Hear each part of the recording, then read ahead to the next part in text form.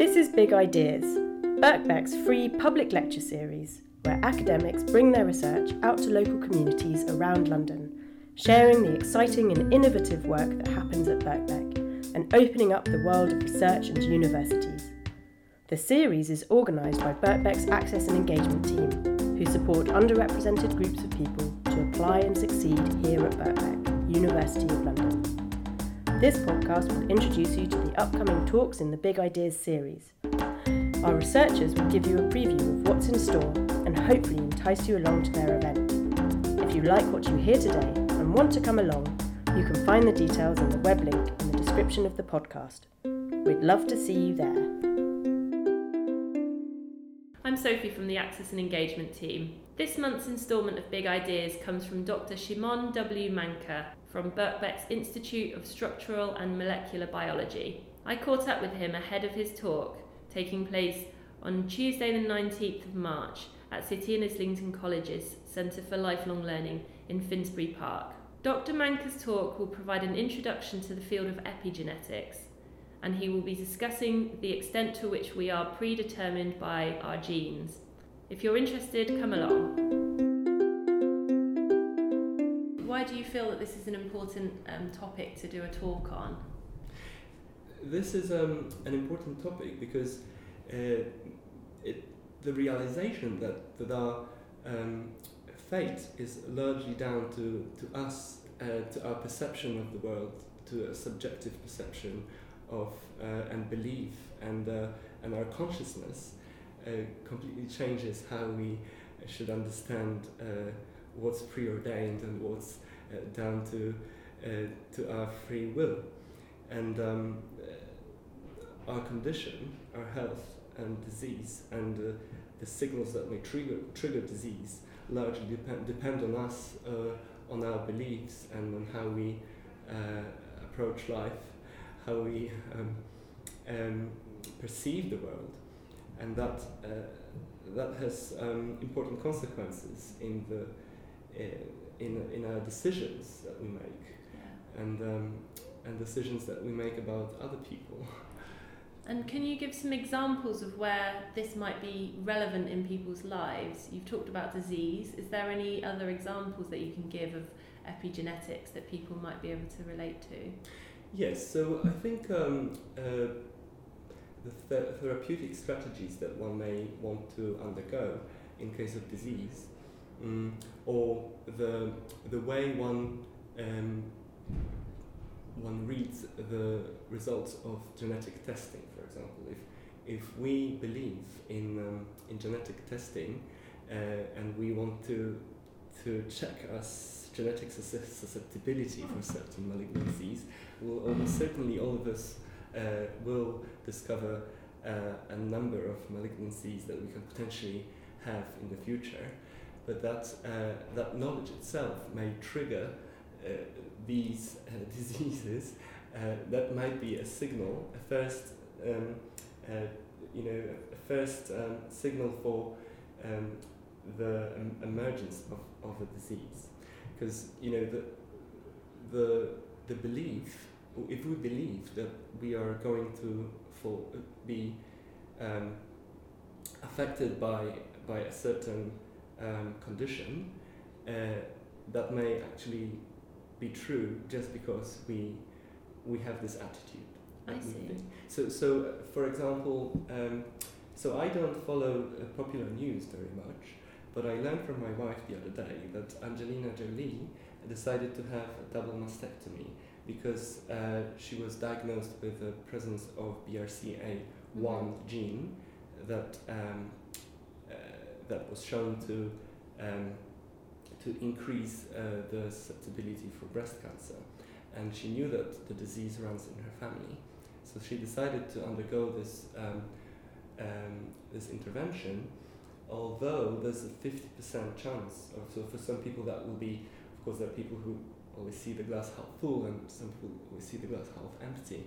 But for many people, that will be just a 50% chance of getting the disease. And how do we explain that half of the population that has the same mutation don't get the disease? So it must be something above the gene. The gene doesn't itself cause the disease is something that some external signal needed for it to occur. And we may ask ourselves what it is. Is it down to our mindset? That is not down to the genetic composition of our body. Okay, so I'm just going to make sure I've understood this, because it sounds like these actually are very big decisions and very, massive impacts that potentially this can have on people's lives. So you're saying that you could have the presence of a particular gene, but there's not just that's going to then determine you getting unwell or having a particular characteristic. Is that right? So yes. you could actually, there's something else going on in that process that means that presence of that gene then results in an illness or in a particular characteristic. How do you find those factors out? Right. So there's a very important knowledge of stress being one of the causal factors in the development of many diseases. It seems to be like a common denominator of many, as a trigger of many diseases. So the stress itself, maybe not a sufficient a factor. So one might, the combination of stress and the susceptibility may be needed for a particular disease to develop.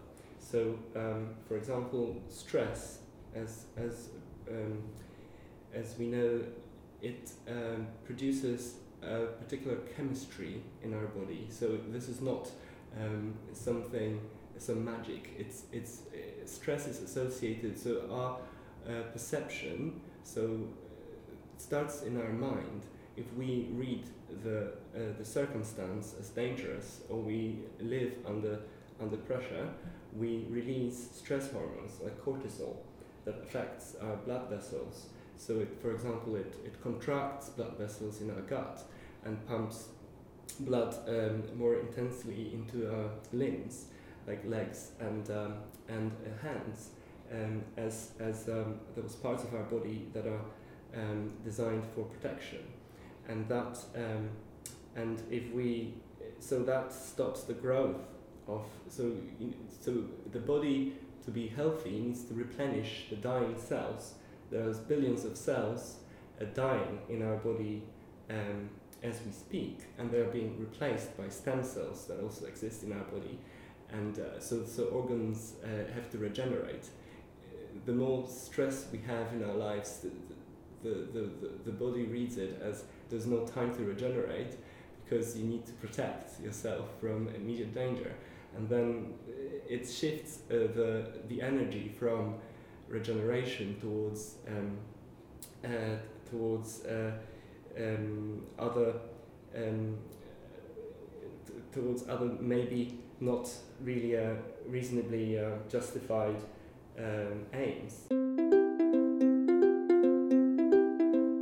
The reason that we're talking today is that you're coming to do a talk as part of Birkbeck's Big Ideas at City and Islington College on the 19th of March. What will you be asking the audience? What will you be exploring in that session? What can people expect?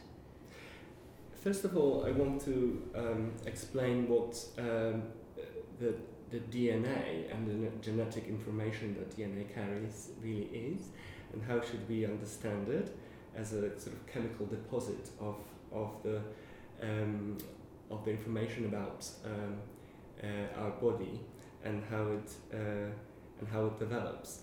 And I will stress that this is the blueprint that is being used by our body, but there's a lot to do. What genes are turned on or off is a lot to do with epigenetics, that's above the genes, the regulation that governs gene expression. So things like the stress that you've just talked about? Yes, for example, stress, but also there's many environmental factors that are completely random. They're not bound to our perceptions or our consciousness. There are also factors that are completely out of control that will influence gene expression. the environmental factors, that all starts in the womb of a mother as we develop in a prenatal stage, but then that's true throughout our lives.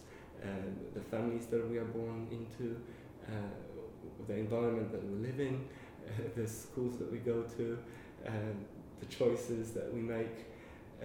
There's so many circumstances that has a huge influence on our life, and also on our gene expression and how this blueprint is being used. And what would you like to attendees of the talk to come away with? What would you like them to know about the subject that you're talking about? That nothing about their lives is really predetermined, that everybody is really a master of their fate to a very large degree. Mm-hmm. So Birkbeck's Big Ideas is all about bringing Birkbeck research to the local community. Why did you want to be involved in Birkbeck's Big Ideas? The main reason is that I've been doing science for a very long time, and usually that means that I'm locked in a very secluded place, and I don't have much chance of speaking about the more sort of global thoughts that I have developed throughout the time in the academia that I had a questionable pleasure to enjoy. So I think that experimental work has given me a lot of time also to think about the importance, the more global importance of science, and what it can mean to the society and to the general public. But I think there's a very little going on at the interface of between the hardcore science and the public, and also I tend to focus very much on the very particular problem that I have in my everyday work, and I find it very eye-opening to try to put it in the context of what it may mean to everybody else.